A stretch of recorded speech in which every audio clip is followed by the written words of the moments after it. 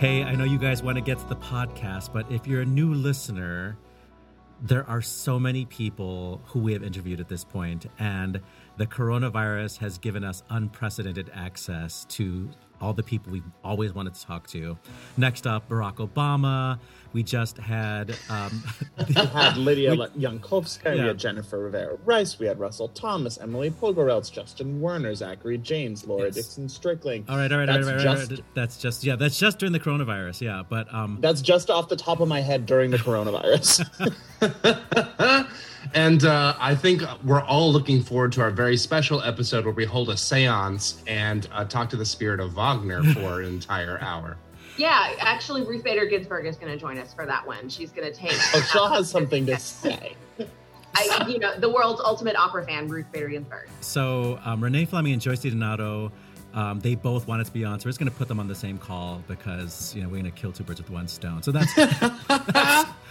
We're just too busy. We have too many people booked. We're going to put them together. Nene seems fine with it. But seriously, subscribe to the podcast on however you listen to podcasts, and then just scroll down into our archives and see who we've interviewed. Usually their names appear as the title of the episode. And don't forget to share on Facebook and share on Twitter, even though we probably are not tweeting. Live from Chicago, you're listening to Opera Box Score. Let's get ready to rumble!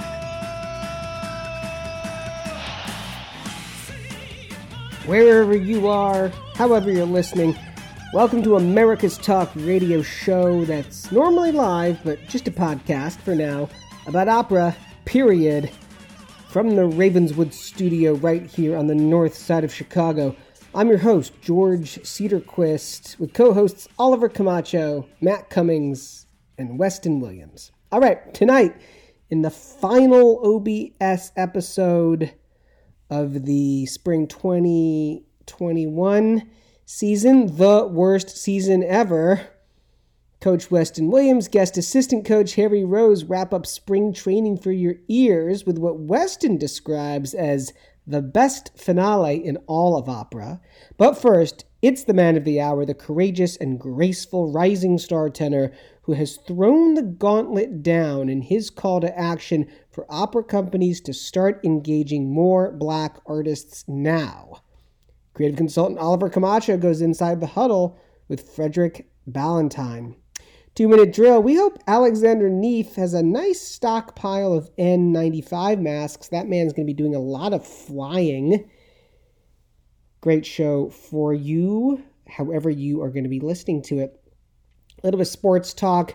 All the major leagues are still trying to figure out who's going to be first back. We thought it was going to be the MLB, and now the players and the management cannot come to an agreement. So it looks like it's going to be the NBA to come back. And how marvelous would it be, in my opinion, that in what is historically and predominantly a league dominated by phenomenal players who are also Black, to have that be the first league back that we are all cheering to succeed and cheering to give us the sports that we want. Would that not be such poetic justice and such a poke in the eye of this completely insane president?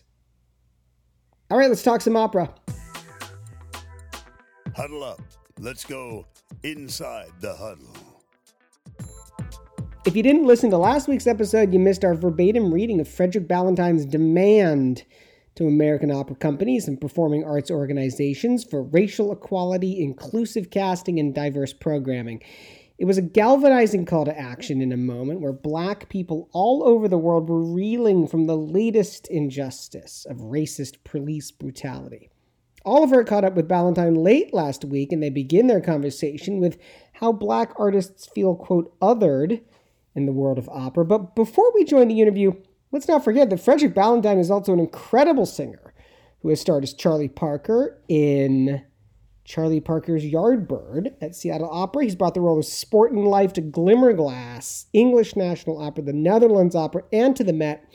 Here's Ballantyne singing Don José from Bizet's Carmen for Seattle Opera.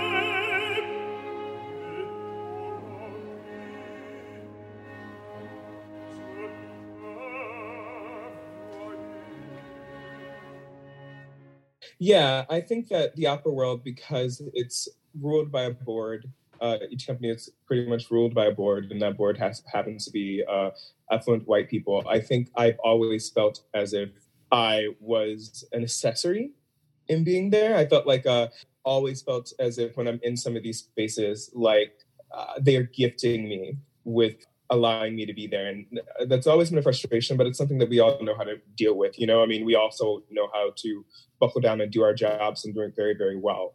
But there was something that it feels like we're being used in a way to me when we have to continually do things like Porgy.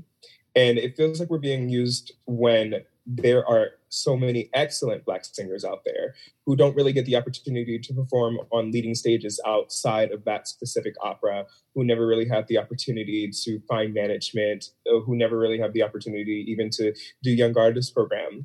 And I've always known that, and I've always realized how fortunate I was to be where I am now, and I never took any of that for granted. But when a few weeks ago, when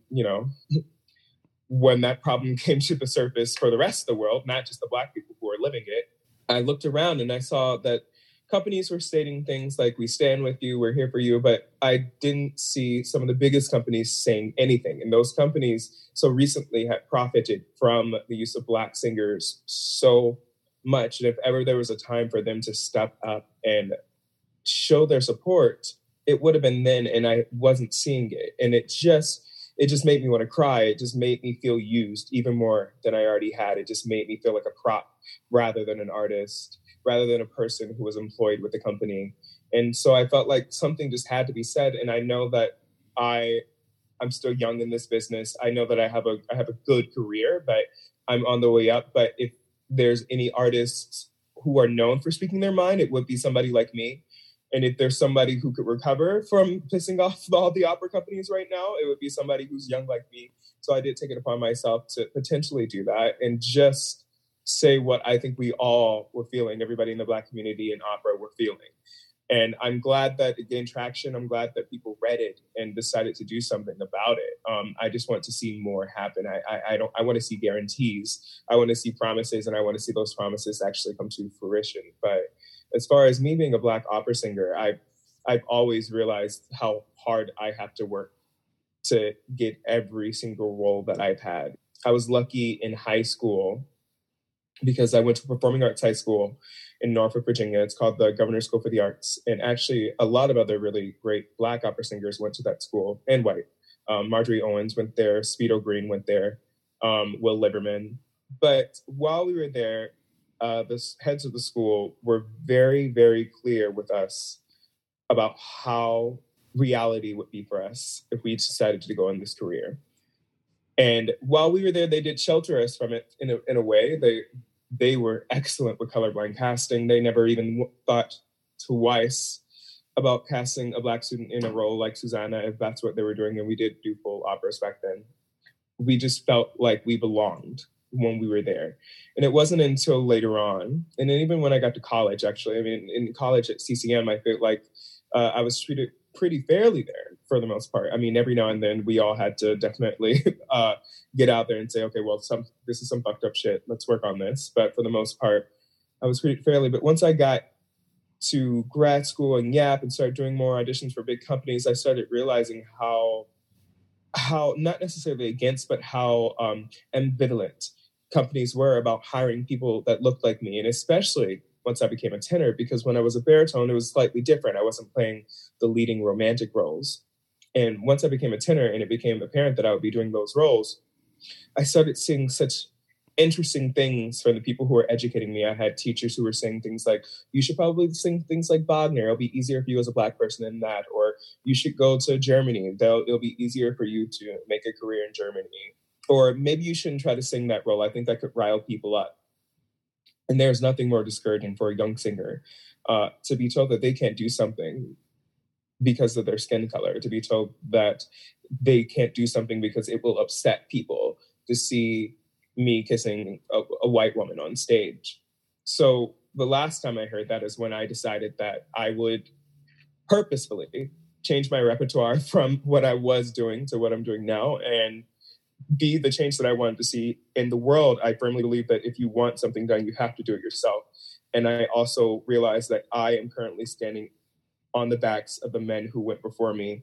And it is my responsibility as a Black tenor in this business to work my ass off so that the young men who are coming up behind me have a position. And so much of the problem with casting in opera, in my opinion, comes from like a lack of imagination.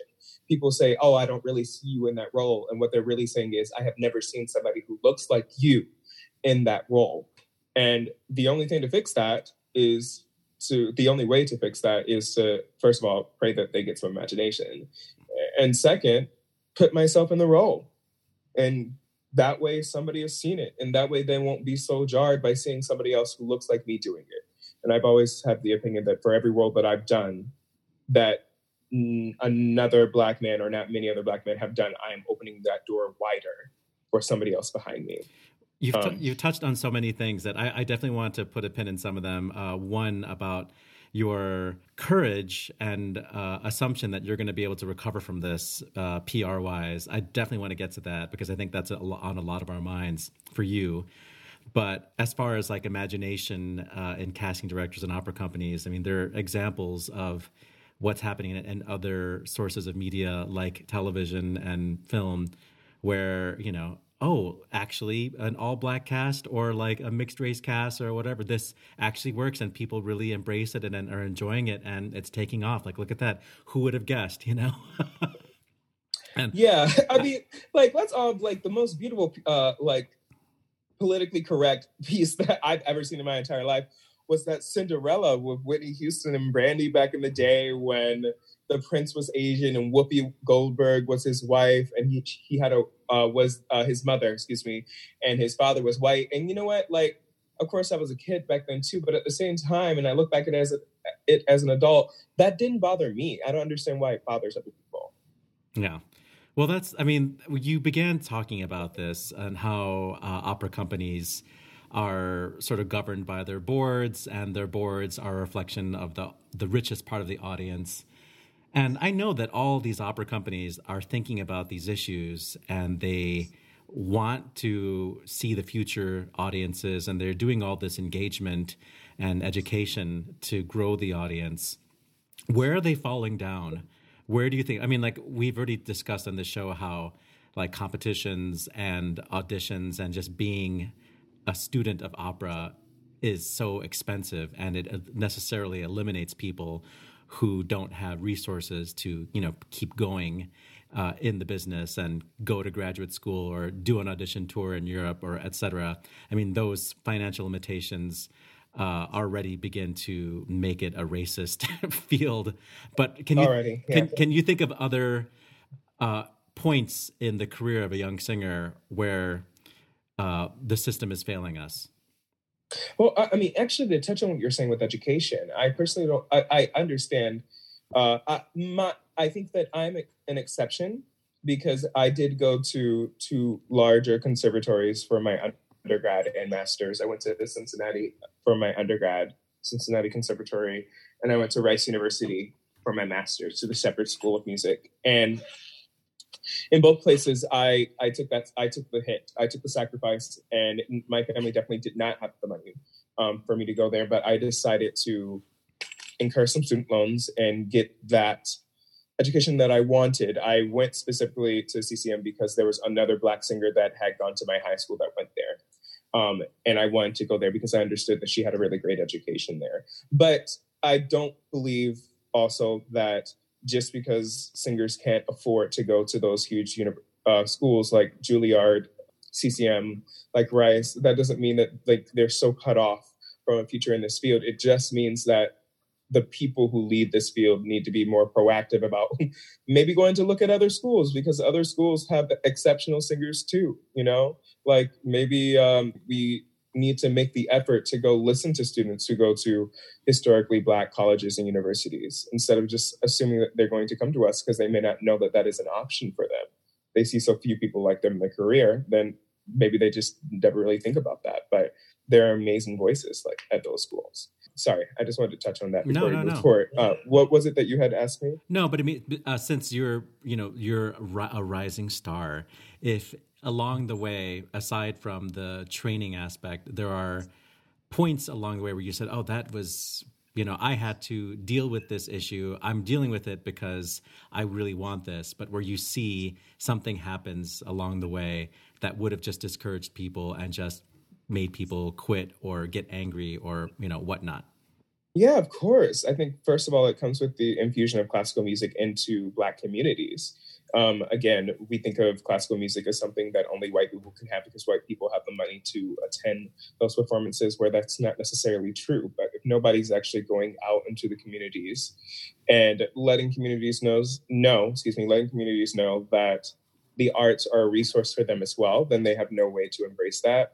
If companies don't have things like, I know Cincinnati actually has a community opera day where for Romeo and Juliet, people from the community were allowed to come to the opera for free.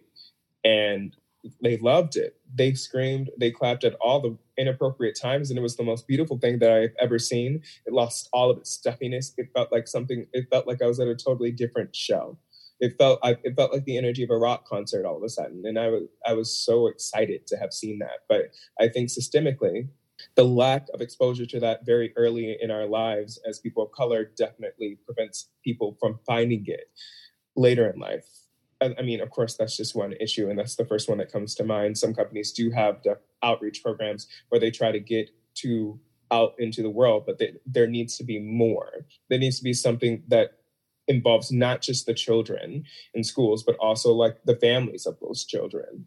What do you think needs to change in the culture surrounding opera to make it more inviting for Black people, both the audiences and the performers? But maybe the audiences is a more direct question. I think around the culture of opera, if we're talking about Black people and we're just talking about any layman, nobody wants to go to something that they view as stuffy. Nobody wants to attend something that they view as snooty. And I think, unfortunately, that's still the idea of what we have for opera. I think Black people are right in line with the rest of that idea for most of America, I think. And until we figure out how to, and the reason that I said that community experience felt like a rock concert is because it suddenly took away the dated feel that we have for opera. But I think outside of that, we have to figure out how to see something with which we can connect. And I think when a lot of people are like, oh, let's do an opera about Black people, but let's make it about the Black struggle, or let's make it about racism. I don't think Black people, why the hell do we want to see that? It's our lives. Maybe we don't want to see that every day. And in a way, it feels like we're just pacifying others when we do attend that, or when we do have to be a part of that. Whereas you could have something that shows a very beautiful side of a Black community. And that's something that people will want to see. So maybe Black people especially. Maybe there's too much social justice in the opera plots of, so-called, Black operas. Is that what you're suggesting? I'm not saying that it's too much social justice, but what I am saying, it is too emotionally jarring to expect somebody to try to enjoy themselves in that setting constantly. I see. No, I get it. So there are a lot of white allies, I have to say, in this field. I think that artists especially are, yes, very understanding of what's happening outside of opera. But what would you say to this panel that you're talking to today on Opera Box Score? There's 5 of us, and I'm the only person of color on it. So just for an example. But everybody wants to help. Everybody wants to do something. What would you say to those allies, like something that they could tangibly do that would show their support besides just changing their profile picture to a Black square? Yeah, God. I mean, there have been so many things that people have posted, like concerning donations and going to protests and actually trying to do something physical. But I feel like one of the most positive things one can do is contribute to the grassroots effort of this and understand that we as Black people have a limited voice because our audience is us. For the most part, we hang out with other Black people. And I mean, of course, there are plenty of exceptions to that. But when you are preaching to the choir, it can only do so much. But our white allies do have the power to preach this struggle that we are living right now to the people that I can't get to, the people that aren't my Facebook friends. They have their conservative friends that they can talk to. They have their Southern families that they can speak to. And I think that the best way to do that is to do some research and figure out how to engage in conversation rather than to incite argument, and to do some research and understand what talking points you will hear and how you need to combat them. And that's what I think many people do before they have a debate. I think you need to go into a conversation with somebody who has a view different from what you have, knowing how they're going to question you so you have a way to answer them that actually makes sense to them. Really, that is entirely on the shoulders of our white allies. They're the only ones who have the power to try to get through to the people that will not listen to us inherently. So I come from, I've said this so many times in the podcast, I'm sure people are sick of me hearing it, but I come from the generation, I'm a Gen Xer, where, you know, of course I was confronted with racist comments, implicit and explicit. And I just learned to smile and to eat their crap and to just do better so that they could not deny my excellence in whatever I was doing.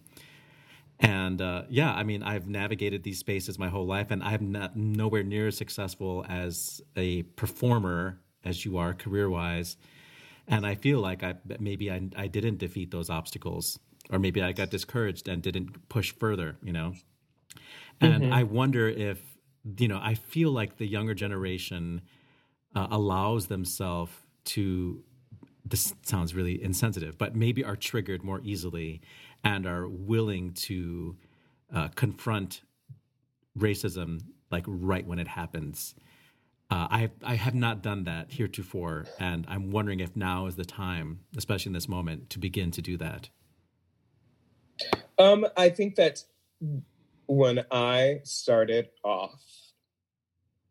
with the apps and back when I was in grad school and in undergrad, back then, because, you know, they teach us to live in that little cookie cutter box. And when I heard racist comments, I would smile, I would make a joke, and I would move forward.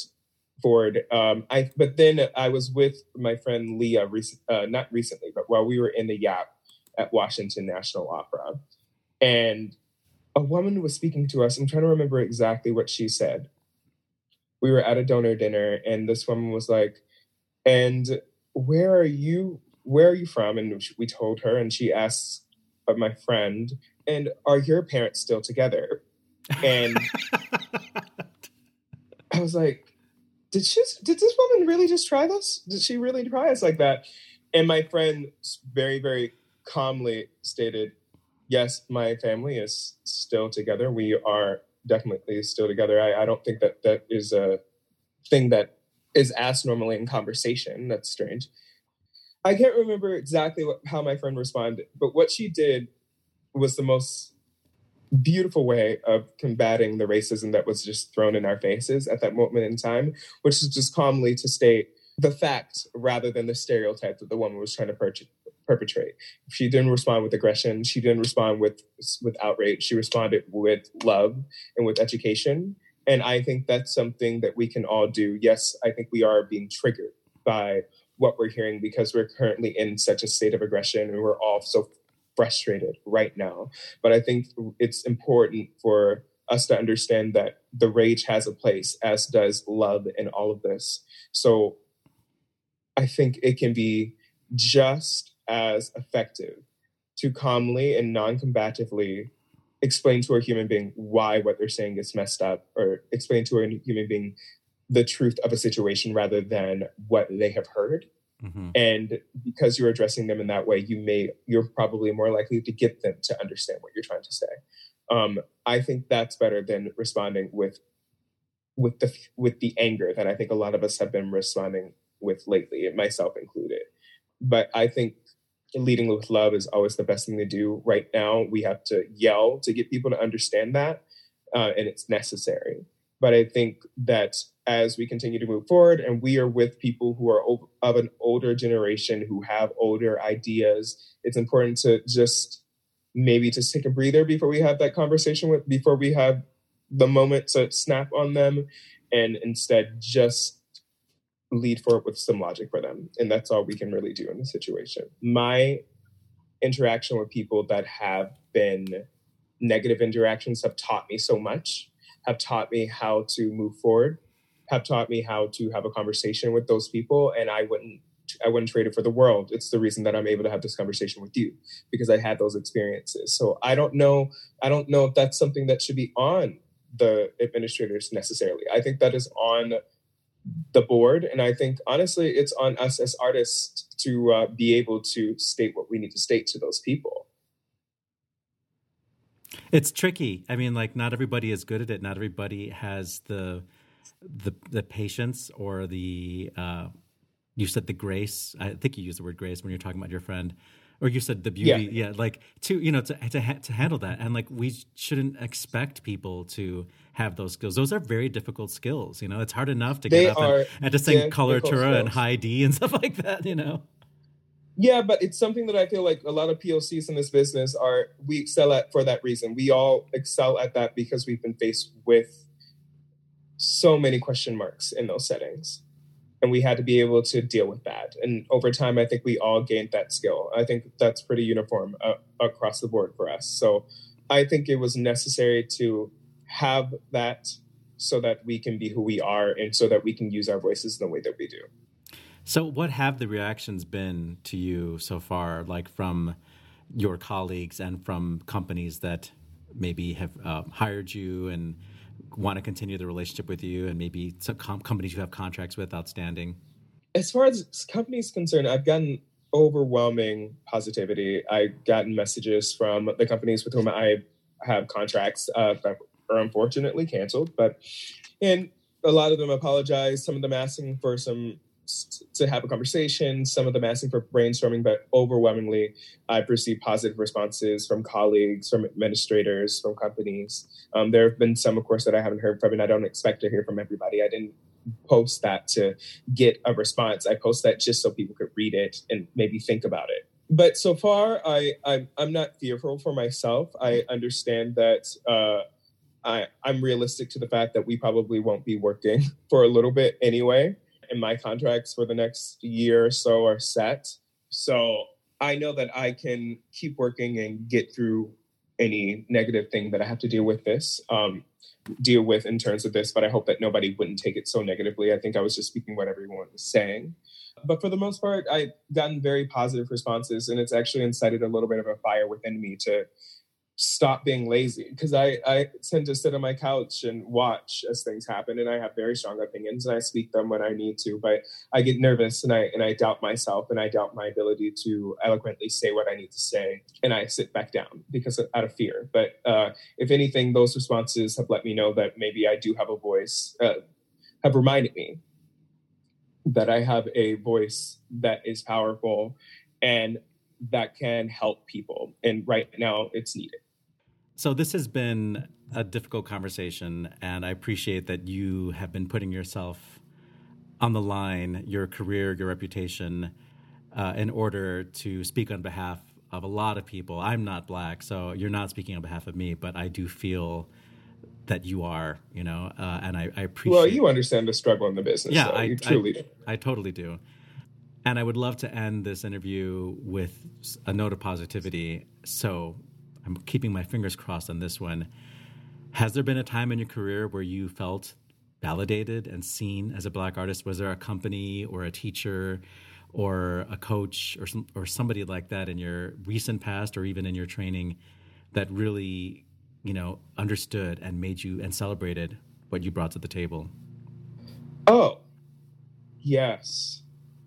Most definitely. There have been plenty of coaches and conductors and directors who truly respect what I bring to the table. I don't mean to say that every corner of this business is racist. I don't even think most corners of this business are racist. And I think that most of the people who engage in this business are beautiful, open-minded people.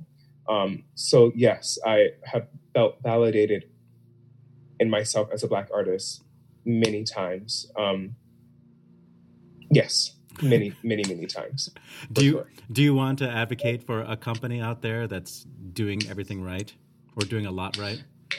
I mean, it's hard to say who's doing everything right. I will say places like Opera Theater St. Louis has been on the outreach game and the use of Black artists and the hiring of Black composers, and they got the jump on that for everybody else. That's always been so impressive to me. I am so excited by the number of BIPOC faces that I'm seeing right now in young artist programs too. Like when I saw that there were 2 Black tenors in the young artist program for Chicago Lyric Opera, I wanted to weep for joy. I don't get jealous. I'm not a jealous person. I just got so excited for them because I know I know the struggle that they've had. I know the struggle that they have coming up, but I also know that door, it will be just a little bit easier for them because of the work that the tenors ahead of me because of the work that the tenors ahead of me have done. Companies like Washington National Opera have always had lots of BIPOC young artists, but I think that everybody needs to do more to engage their community to infuse more energy into the opera. I think it's a grassroots effort, in my opinion. It ain't necessarily so. Come on. It ain't necessarily so. The things that you liable to read in that Bible, they ain't necessarily so.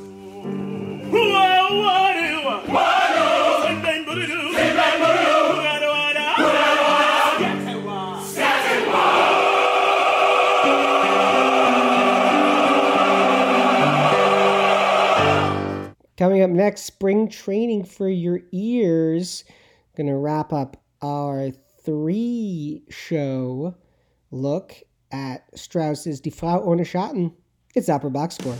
This is Opera Box Score with George Cedarquist, Matt Cummings, Weston Williams, Ashley Hardgrave, and Oliver the Man Camacho.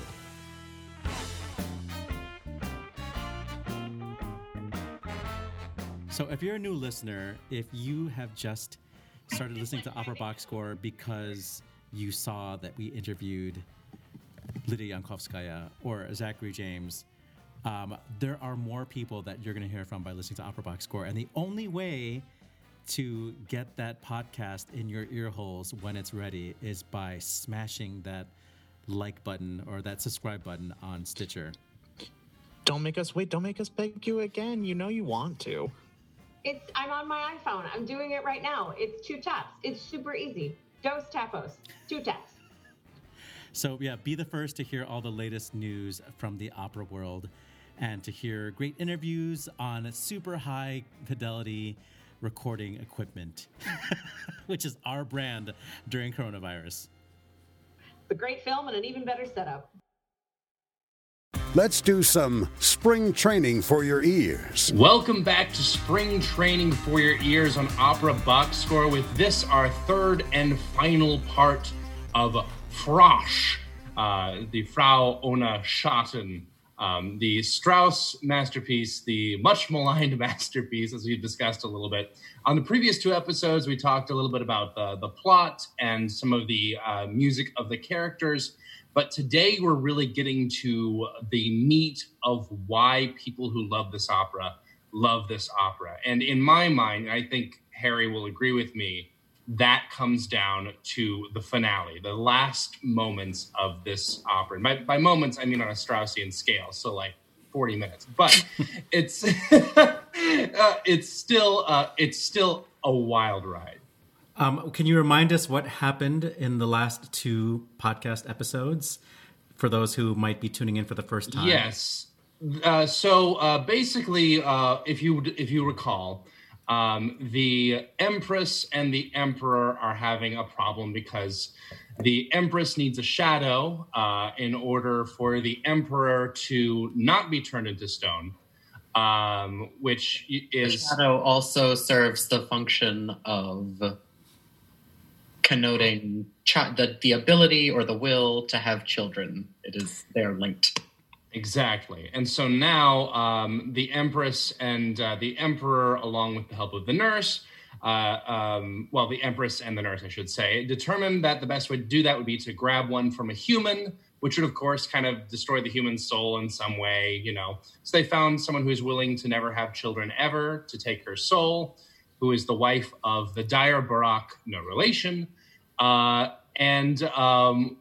However, the point we've gotten to, there's been this big sort of cataclysm, and everyone has been sort of thrown into this weird sort of magical space. And we are finally to the point where the Empress has realized that Kekobad, the unnamed sort of magical villain, for want of a better term, outside the realm of the story, has determined that it is too late. The Emperor has been turned to stone, but she gets one more chance to drink from a magical pool of water, which will take the shadow from the human and restore the Emperor to his unstone glory, which I know makes all perfect sense and is very logical, and we're all following very well now. But this is the point where you just need to sit back and enjoy the ride, because I think the finale sort of begins during this part where the Empress is trying to figure out whether or not she should take the shadow. I want to throw a curveball really quickly, and this is for Harry. Yeah, absolutely. Since he's like our complet person here. The last time we heard about somebody stealing a shadow was in the Venice... Peter Pan, yes. Oh, I guess there's that. But in the Venice act of Tales of Hoffmann. And Hoffmann is ostensibly a German poet, author. Do you see any relationship between E.T.A. Hoffmann and Hoffmannsthal? Oh, that's a good question, especially because I don't know E.T.A. Hoffmann super well. I don't know. I think there is, this opera for me, and, as I've thought about it and sort of tried to synthesize it over the past couple weeks, I think this, the strongest point of this opera, and also the point where it fails to convince the most, is that it really is, a true hardcore fairy tale. Mm-hmm. And I think a lot of people, a lot of adults aren't really into fairy tales, and it has a moral, and it has, all these different elements of a fairy tale. And I think, E.T.A. Hoffmann has that same sort of interest in, fantasy and the fantastical, and especially sort of those weaving those elements or our perception of those elements into your daily life. And this sort of takes that one level further. This is a very sort of symbolist. There is no daily life. Opera. Exactly. I think you have to sell it a little bit better. Say it's a hardcore fairy tale. Yeah, that's kind of what we're going for. And George, is that you? This is really those archetypal sort of fairy tale MacGuffins, like the Loss of the Shadow and the magical worlds that they're in. I feel like often, kind of mimic each other because they're working with the same general building blocks. And what really sells a fairy tale, I think, is the execution.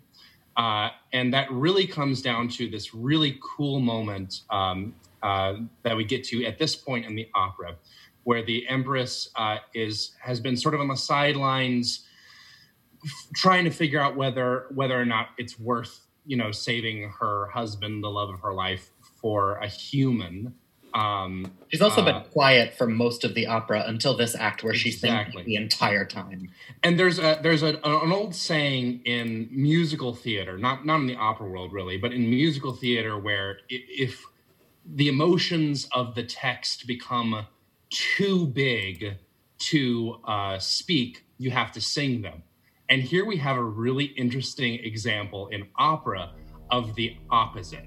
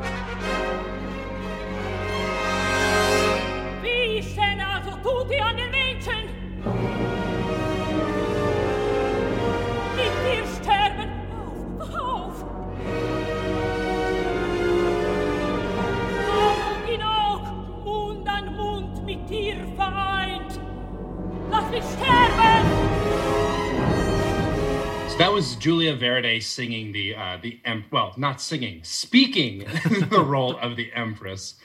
And it was really interesting. I'm going to cut this out of the episode, but when we were playing this, Oliver, you remarked that you thought it sounded out of tune at the very beginning there. And that's because we have one of the coolest parts of how this opera is constructed on a very, very basic level.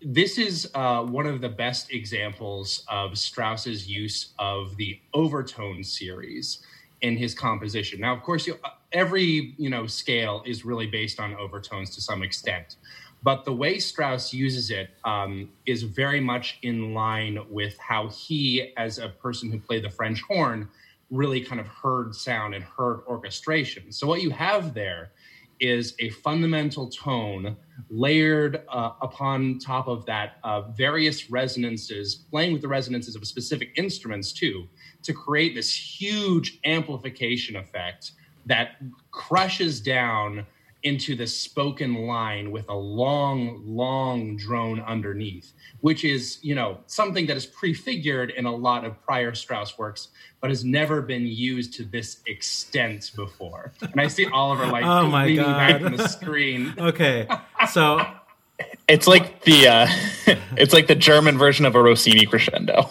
Okay. Yeah, there you go, Oliver. That might be a better. Matt, stay on the line. I just want the audience to not be completely scared about what you just said. By the way, audience, Weston is not a music major. He's a theater major. And the overtone series is a really complicated thing to understand. Matt, can you somewhat explain what overtone series is in a way that might be easier to digest? Yeah, of course. So this was definitely something that every music pedagogy or theory class touches on, and the entire class, except for one person who would have been Weston, goes, huh? And in every tone that you hear, the fundamental is like the pitch that you would get if you were tuning a piano or something like that. Okay. So the piano will play a pitch, but even though our ears really only process that as one pitch, there were multiple other pitches happening at the same time as overtones. And those overtones are what makes it sound like a piano. And when you go to a specific person's voice, what overtones are like what makes my voice sound like my voice as opposed to Weston's voice. It has to do with the acoustics and the physics and stuff like that we don't have time for in this audio medium. Thank God. But that is a 30-second summary of Overtone series. I think the easiest way to sort of try it out for yourself, if you have like a real piano at home, is to play a note and then hold down a bunch of other notes without playing them and play that note again. And you can hear those notes that you're holding down in that initial pitch if you listen hard enough. And this is what Strauss is bringing out in this writing. And it's a really magical, non-traditional sound that really, really comes through in this opera, especially in this finale part. That sort of chord, I guess arpeggiated chord, can you call it that? Like, I'm not a music theory person that gets played. It's good enough for all. It's a long rolled chord.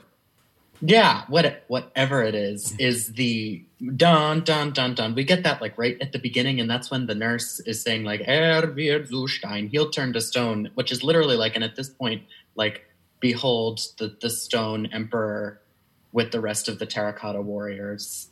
And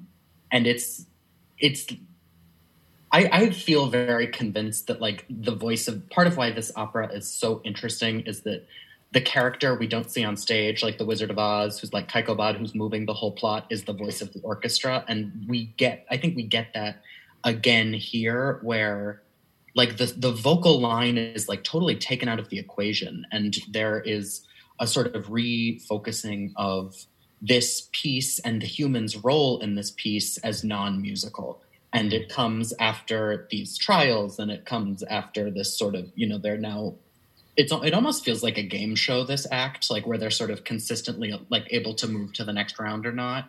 And like, it's almost like the music is on pause for this moment, which I think is what makes the switch to spoken text so arresting and so sort of underscoring of like just how important the music is in making this a fairy tale. It's not a fairy tale because the libretto is kind of fantastical and there's music to accompany it. It's a fairy tale because the music makes it that way.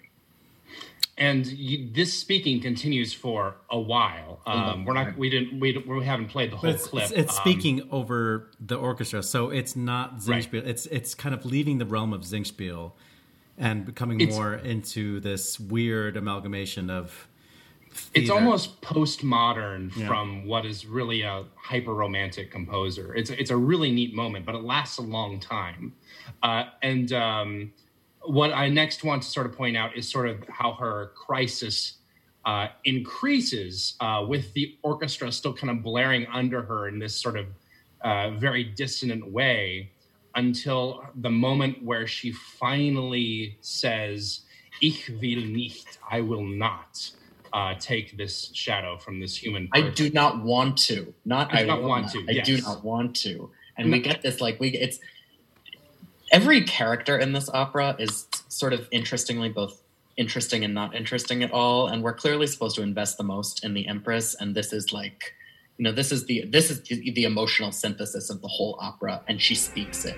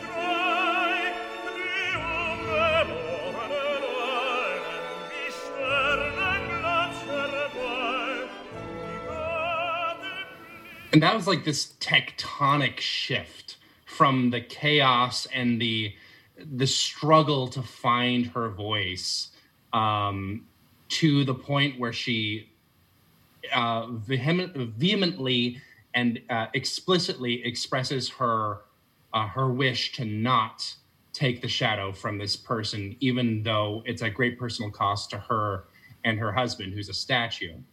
But then we have this moment, because it's a fairy tale, right? She's learned her lesson and she gets rewarded for it. The music changes from this big, dissonant crashing and booming to this thawing sound as the emperor sort of becomes unfrozen from stone. She gets that goal for herself anyway, and she gains back her shadow as well. I've never seen Frozen, but I feel like there's a great interjection here by somebody who's like a theater queen. I'll insert a good Frozen joke later Okay. in the edit, I'm sure. No, I feel like it should be a song that I should be singing it to kind of... Oh, just let it go, Oliver. No, that's not the one. Anyway, if you haven't seen Frozen 2, that's a really good movie. And I haven't seen either. I recommend it. You should watch that one. Anyway, that's completely beside the point. There's this shift in the music that's so extreme.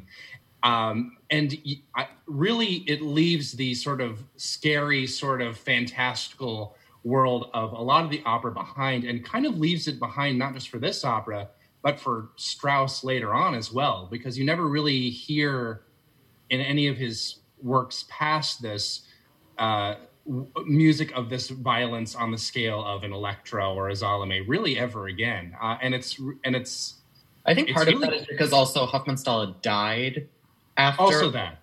Yeah. and the orchestra killed him.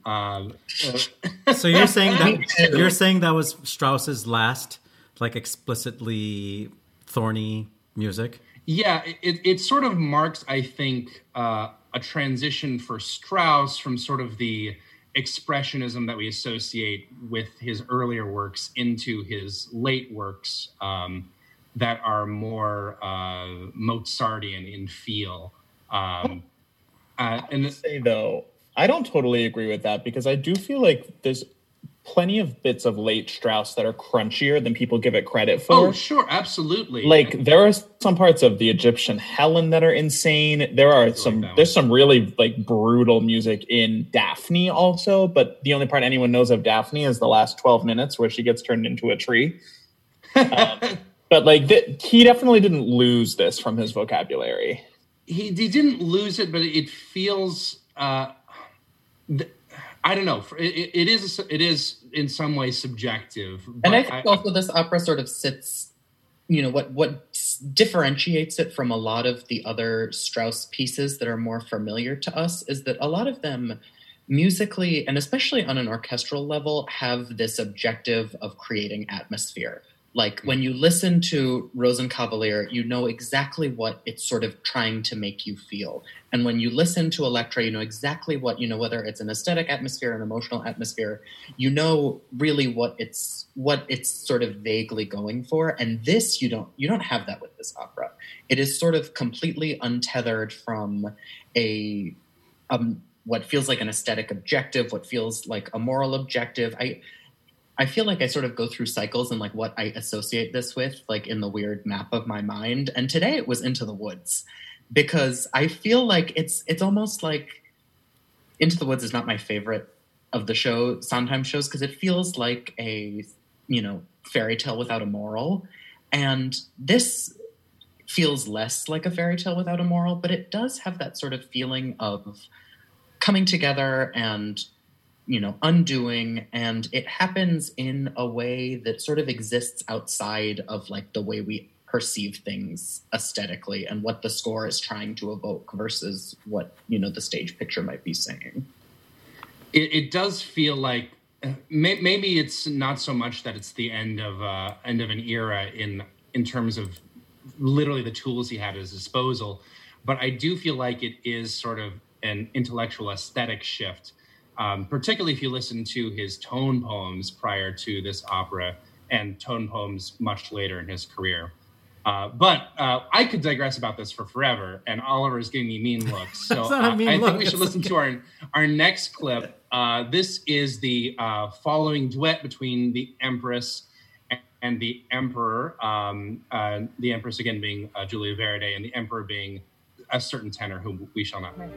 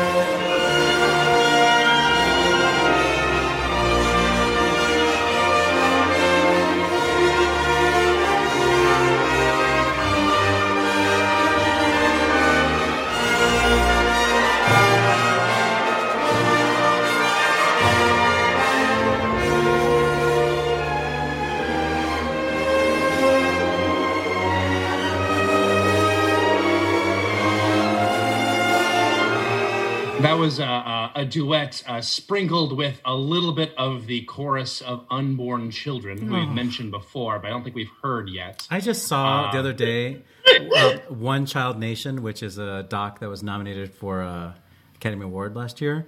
And my mom is living with me right now, and so I was looking for things to watch with her. So we decided to watch that. And so many unborn children just thrown in the garbage. It was so depressing. I mean, it was disgusting, horrifying, and depressing. Anyway, unborn children. And I hear the unborn children thing. Like my tangent for that is I spent a semester at the University of Bologna where they had this sort of pioneering medical technique. They had this like pioneering medical studies technique there that was really short-lived, where they would make wax models, anatomical wax models. And these are all still preserved in the university collection. And in one of the rooms that you walk into, it's like there are just all of these like cross sections of uteruses with fetuses in them, like all over the walls. Yes. Oh man, when I hear this, like I imagine them singing to me. I smell a Reggie production in the making. All right, go on, Weston. So with that great image in our heads, so this is sort of the moment where the opera changes into a different gear. We go from a lot of turmoil and confusion into the pure sort of no holds barred kind of happy ending mode, as I like to call it.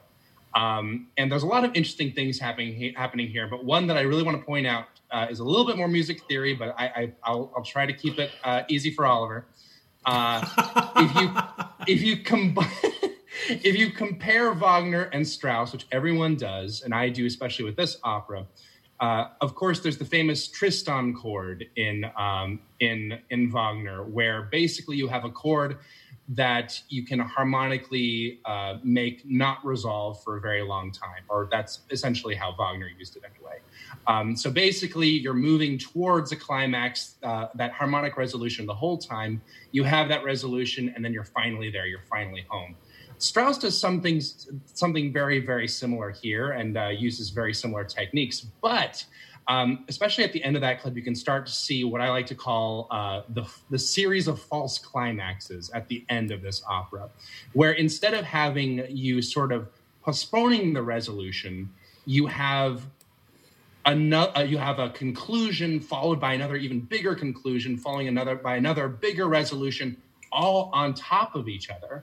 And that creates this sense of velocity that isn't created by the rhythm. It's created by the harmonic structure of the music. And to me, it's so exciting to listen to. Like, I literally start sweating and my heart rate goes up whenever I listen to this opera, because you can hear Strauss is taking you to this place that you thought was so far, and then taking you even farther than that over and over and over again.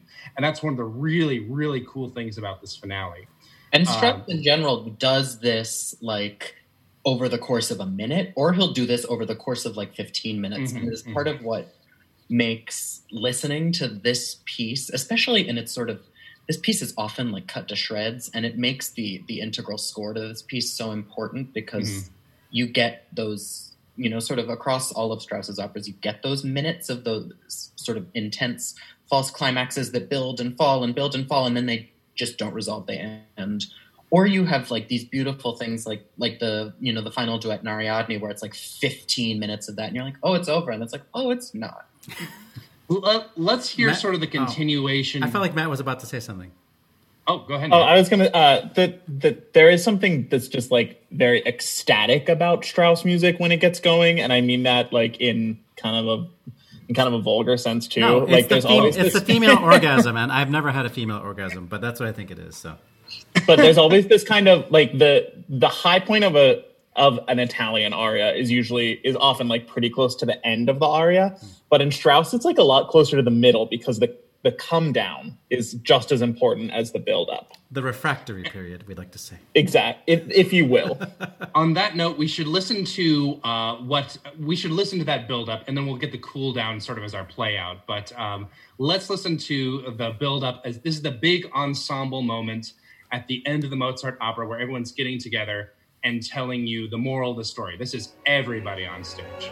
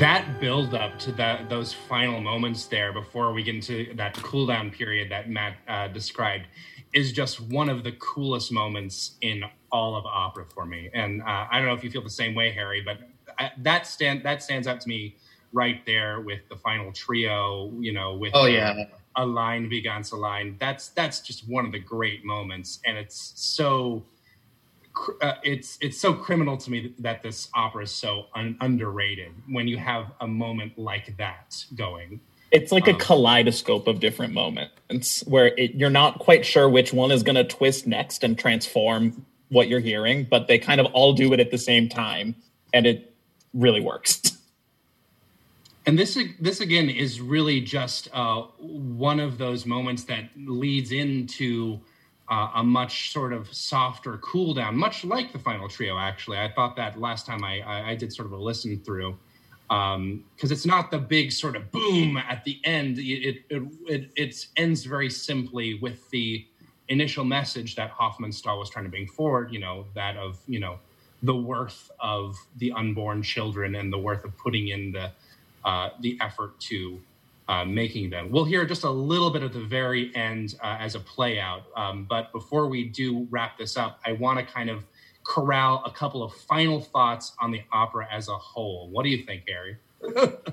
I think this is, like, there are ways in which this piece feels so old-fashioned, and it feels really easy to, like, ascribe all of the reasons why it feels old-fashioned to the, you know, reason why it's sort of neglected canonically. But, like, I don't know. I'm not... yes, the whole thing is about children and having children. I am not totally persuaded, though, that is really the point of the show. I feel like this is, like, a piece about empathy. We said this is, like, a really, you know, sort of irrelevant Strauss opera thematically, but, like, I feel like it is about, you know, exploring empathy and finding the empathy in others and looking deeper into yourself to develop that. And it does that as a, you know, it has this very poignant message, and it does it as a fairy tale, which I think is not going to persuade a lot of adults. And not only does it do it as a fairy tale, but it does it as a really, really complex reworking of how you frame a fairy tale, because the fairy in fairy tale is in the music in this opera. It's not like it's an even split with the libretto. So the libretto is a challenge, and the music is a challenge, and together they're almost looking to serve different objectives towards creating a dramatic structure that will not even necessarily persuade some listeners on either a structural or a content basis.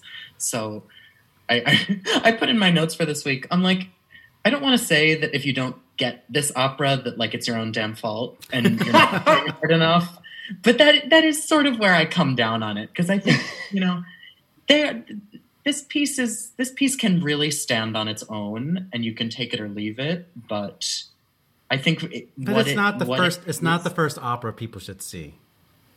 It is not the first opera that people should see, even though I have taken someone to this as their first opera, which was a bad idea.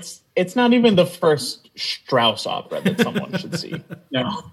I've introduced people to the concept of opera with just the finale before and had pretty good results. But I do agree that, you know, it's very easy thematically, if you kind of take a sort of a reductionist look at it, you can really, there's a very easy reading of this that just kind of boils down to women should have children and that's their worth, which is, I think, an incorrect interpretation, but it's one that I do understand if that puts people off of it. I would also argue that something so traditionally feminine presenting as having children, having an opera of this scale dedicated to it, written by two men, I think is a pretty interesting opportunity for a feminist analysis. And I think one that we don't really see in a lot of works, especially around this time period. Even though Strauss heroines are always, you know, great and interesting characters, they're often in more traditionally masculine worlds of power and blood and guts and things like this.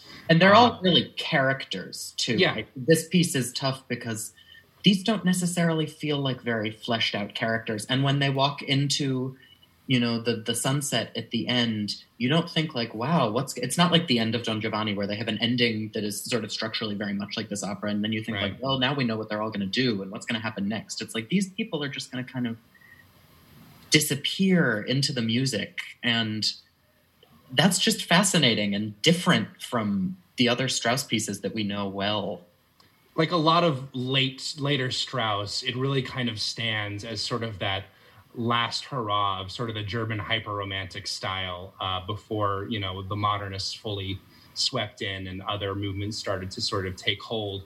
When it all comes down to it, it's a 164-piece orchestra just blasting away. And how can you not love that? And you get to hear every single one of those 164 pieces individually at some point. Oh, at some point you should look and see like the percussion section involves some just wild instruments in there.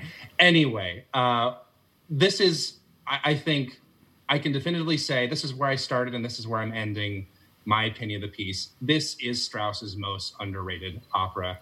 And if you're at all interested in Strauss or interested in what we've had to talk about here, I would recommend it, and you should go check it out. It's definitely an underrated gem. Well, certainly not the first opera you want to take somebody to, but I think if I had to pick a last opera to hear, this would be it. Well, before we hear this final clip, I want to say thanks again to Harry Rose. Harry, you're invited back anytime, especially if you want to talk about Into the Woods. Not. I don't. Who would have? Oliver will skip that one because he hates when I talk about Sondheim. Who would have thought when I was your age, Harry, that at this point in my life I'd be sitting around with 3 white guys in their 20s talking about Strauss?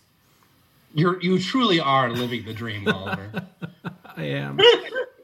So, well, here it is. Are these the last moments of the opera, or is the last moments of the opera? You hear the chorus of unborn children singing you out as the curtain falls. What a comforting image.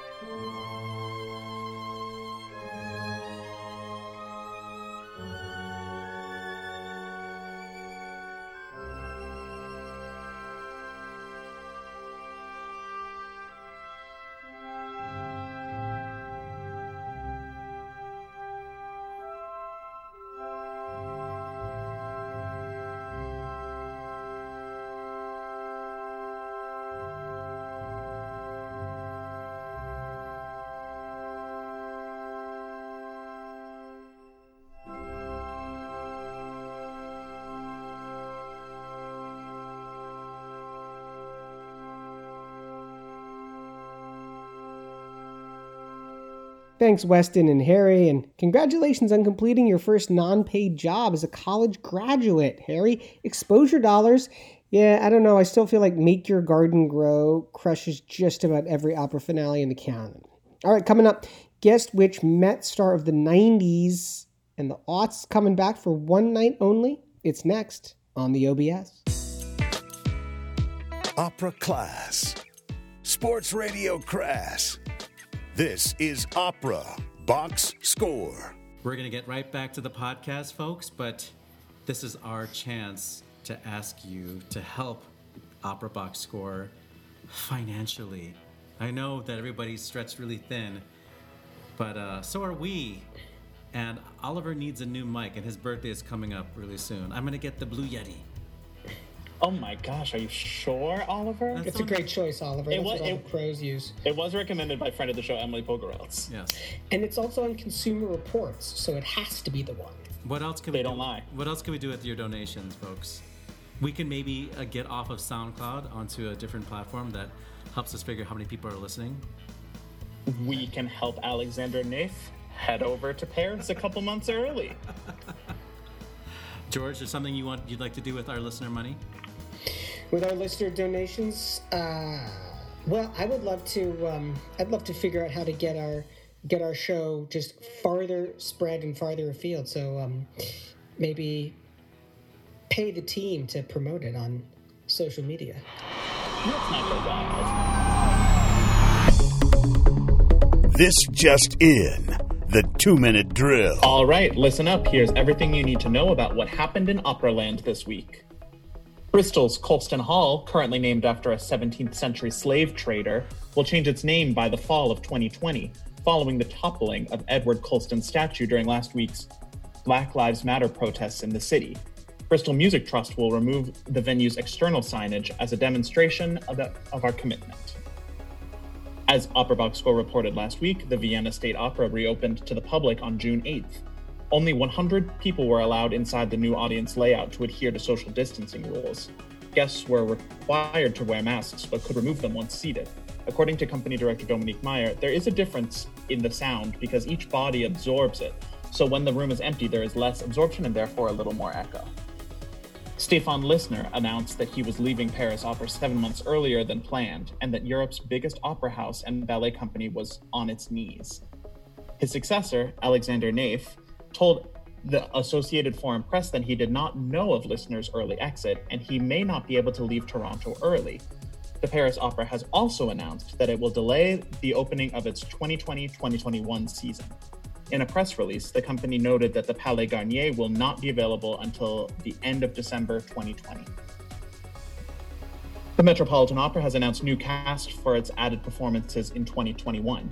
In The Barber of Seville, James Morris will take over as Basilio, joining a cast that includes friend of the show Brenda Ray. Rafael Davila will take on Don Jose and Carmen alongside Vardouhi Abrahamian, Susanna Phillips, and Christian Van Horn. For La Traviata, Anita Hardig will sing the title role, and Simon Keenlyside will make a rare Met appearance as Giorgio Germont.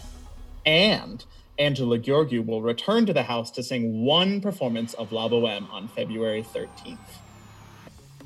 A new clinical research study has found that listening to Mozart daily could reduce the number of seizures a person with epilepsy experiences. According to the Krembil Brain Institute at Toronto Western Hospital, patients who were played Mozart's Sonato for 2 pianos in D major experienced a reduction in the number of seizures. No word yet on Così fan tutte, but we suggest the Soave trio. Opera San Jose has announced plans to create the Fred Heyman Digital Media Studio, a state-of-the-art performance space housed within Opera San Jose headquarters in Northern California.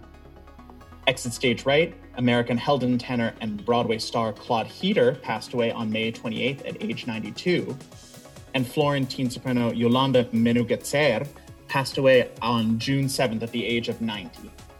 And on this day, June 15th, in 1733, the Opera of the Nobility was founded as a rival company to Handel's Royal Academy in London. In 1861, the birth of Austrian-American contralto Ernestina Schumann-Heink in Lieben, near Prague. In 1894, the birth of American composer and arranger Robert Russell Bennett, whose works for the stage included Maria Malibran, The Enchanted Kiss, and Endymion. In 1926, birth of American opera administrator Carol Fox. She was the general manager of the Lyric Opera of Chicago. In 1929, birth of the Australian pianist Geoffrey Parsons, a recital partner to many of our favorite singers. In 1938, the first performance of Janik's Karl V in Prague. And in 1958, birth of Hungarian soprano Andrea Rost.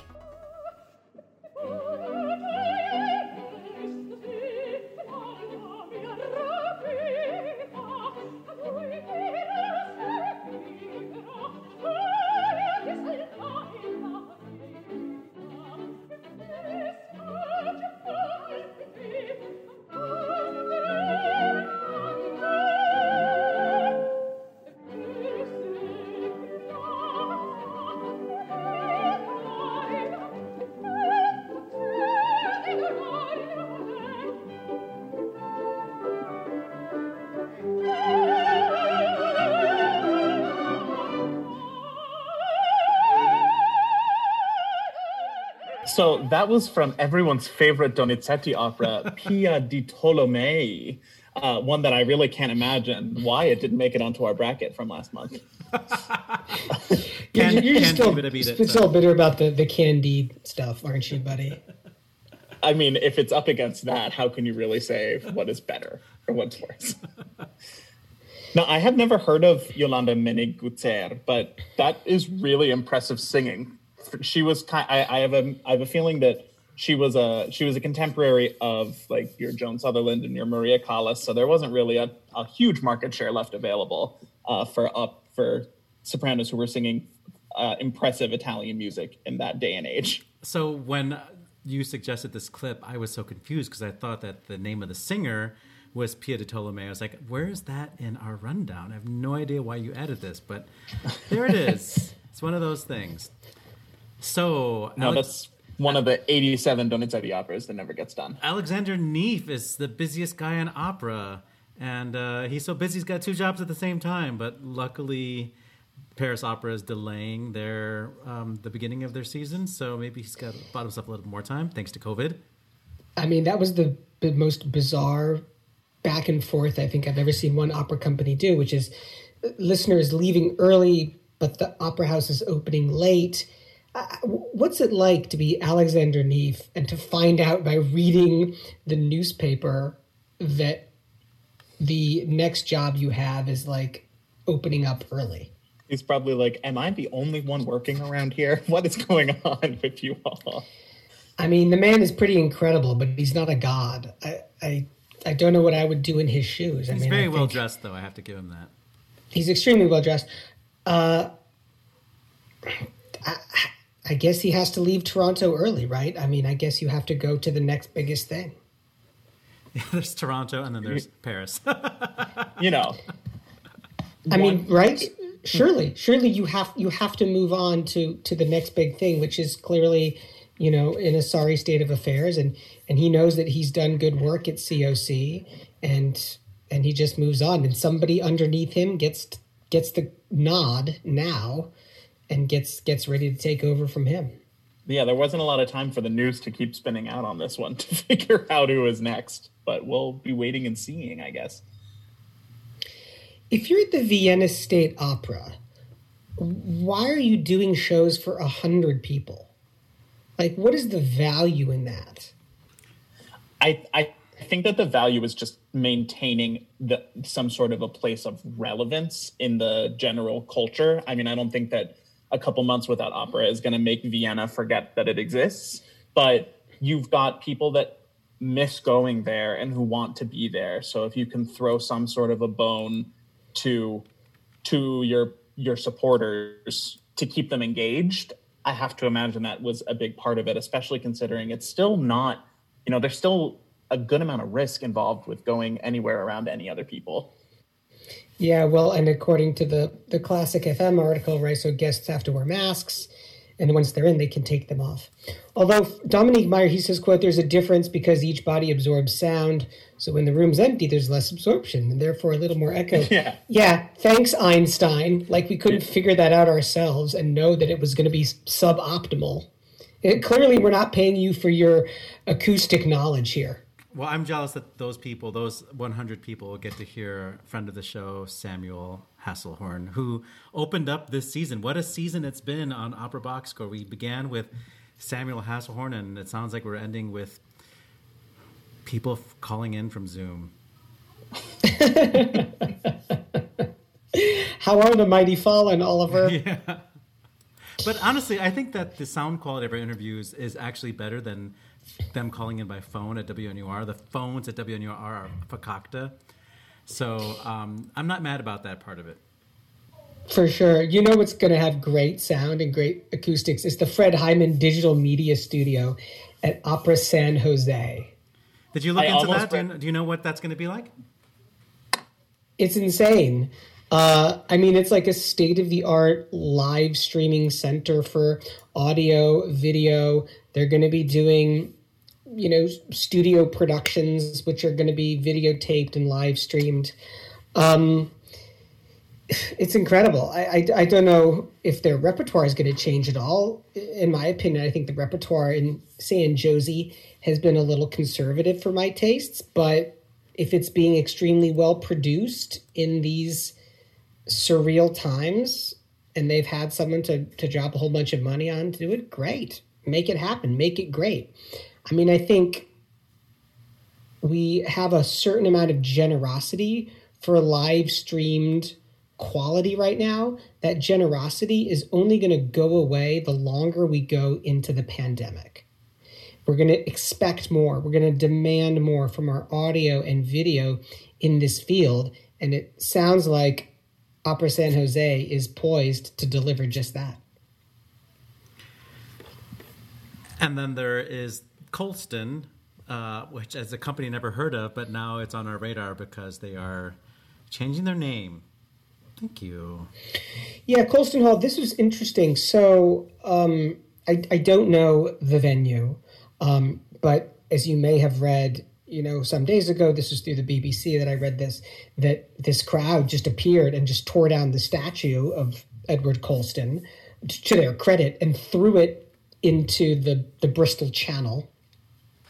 And the mayor of Bristol said, you know what? No one's going to be prosecuted. We're just going to leave that statue there for a while. We'll probably retrieve it at some point and put it in a museum and leave it as a teaching moment. But hell yeah, everybody is making great choices, in my opinion, here in Bristol. Get rid of these statues, get rid of this signage, change these names, quote, as they say, as a demonstration of our commitment. So James Morris was featured as Don Giovanni in the broadcast, the rebroadcast from the Met a couple of weeks ago, and I had never seen that Don Giovanni performance. And James Morris in 83 or 78 sounded incredible. To think that he is still singing 30 plus years later, and he's going to be singing Basilio in Barber Seville next year. I have no idea who Rafael Davila is, and maybe I should learn who he is, but I don't know why he got kind of highlighted in this press release. I guess we'll find out together. Do you know who that is, Matt? I don't think I've ever heard him before. Okay, well, but maybe he's going to be a big deal. Who knows? We're looking for. We're all out there looking for the next big Don Jose. Yeah, what is really the greatest opera? Escamillo in this production, presumably. Yes, and then Angela Gheorghiu is coming back. They're letting her back in the building. It's probably been like a decade since she was there. I was just starting to really follow opera news around the time she was not opera news, the concept, not the publication. Right around the time that she was kind of bowing out of things left and right, and everyone was saying that she would never be back in New York to sing again. So we'll see if she has the last laugh or not so much. February 13th, presumably that's right around Valentine's Day. I think we could presume that, yeah. That's not a bad weekend to go see. I think we even know that it's near Valentine's Day. It's not a moving target. It's true. Valentine's Day is not a movable feast. I mean, it always feels like it. But, you're such a romantic guy. That'd be a good show to go see on Valentine's Day weekend. Not that anybody can go see it, of course, but in person. It's all the way out in February. Don't jinx it just yet. Oh, you're such an optimist, Oliver. So February, I'm going to look at the calendar. February 13th is actually a Saturday, so it is Valentine's Day weekend. Okay, good call. Okay, there we go. Like Angela Gheorghiu's going to do a weeknight performance of La Boheme. You knew it was a Saturday. Yeah, she's doing a Wednesday matinee. Yeah. So research that says that listening to the sonata for two pianos reduces seizures. Stuff like that makes me happy to hear about it, but it just feels like so random. Like, why that piece of all Mozart pieces? Like, that is odd. Don't plants also grow faster when they're played Mozart? I mean, I feel like Mozart kind of is this cure-all, similar to like CBD. That's what Big Mozart wants us to think. I feel like it should be Concerto number 20. Is it 21 that has a really famous Andante section, the Elvira Madigan? That's what you should listen to to stop having seizures. And then we it should have definitely not be Rondo alla Turca. Way too up tempo. Then we have that one's pretty frisky. We have on this day a Kreinik opera, and I'm sure that Weston has all the recordings of that opera and could tell us all about it, but he's not on this segment, so sorry about that, Weston. You'll have to save that for your next Hall of Fame. Kreinik is a fabulous composer. One day I'm going to do a production of Johnny Spielt auf. I cannot wait. It's on the bucket list for me to do that Kreinik opera. It's the wackiest piece of music I've heard in a long time. Well, we have a good call from Ashley, so let's go to good call, bad call. Good call, bad call on Opera Box Score. So as promised, this one is from Ashley, who couldn't join us today. She says, this is amazing. It's a guy who has never been exposed to opera, hearing Pavarotti sing Nessun Dorma for the first time.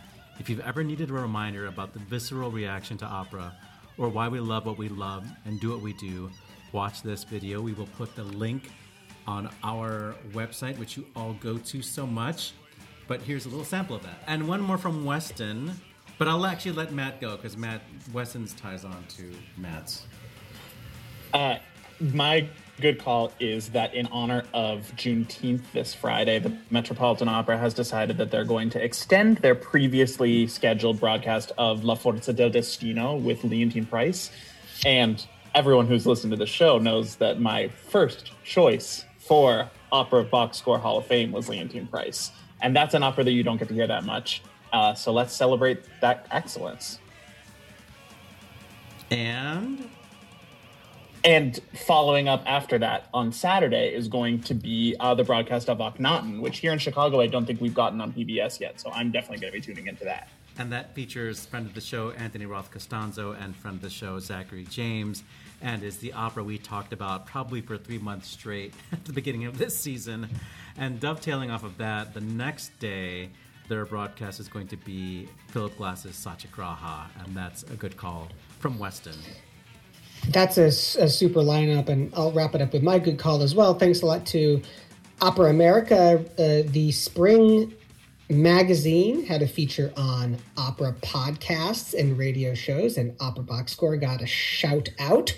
So anybody joining us from the Opera America family, thanks for hanging out with us, and be sure to share our show with the people that you like. All right, that's it for this week's edition of America's Talk radio show about opera. Our announcer is Norm Waddell at VoxerShorts.com, VoxerShorts.com. Our theme song is Vodka Inferno, written and performed by the Diablo Swing Orchestra. On Facebook, search for Opera Box Score. Be sure to share and comment on our posts. On Twitter, we're at Opera Box Score.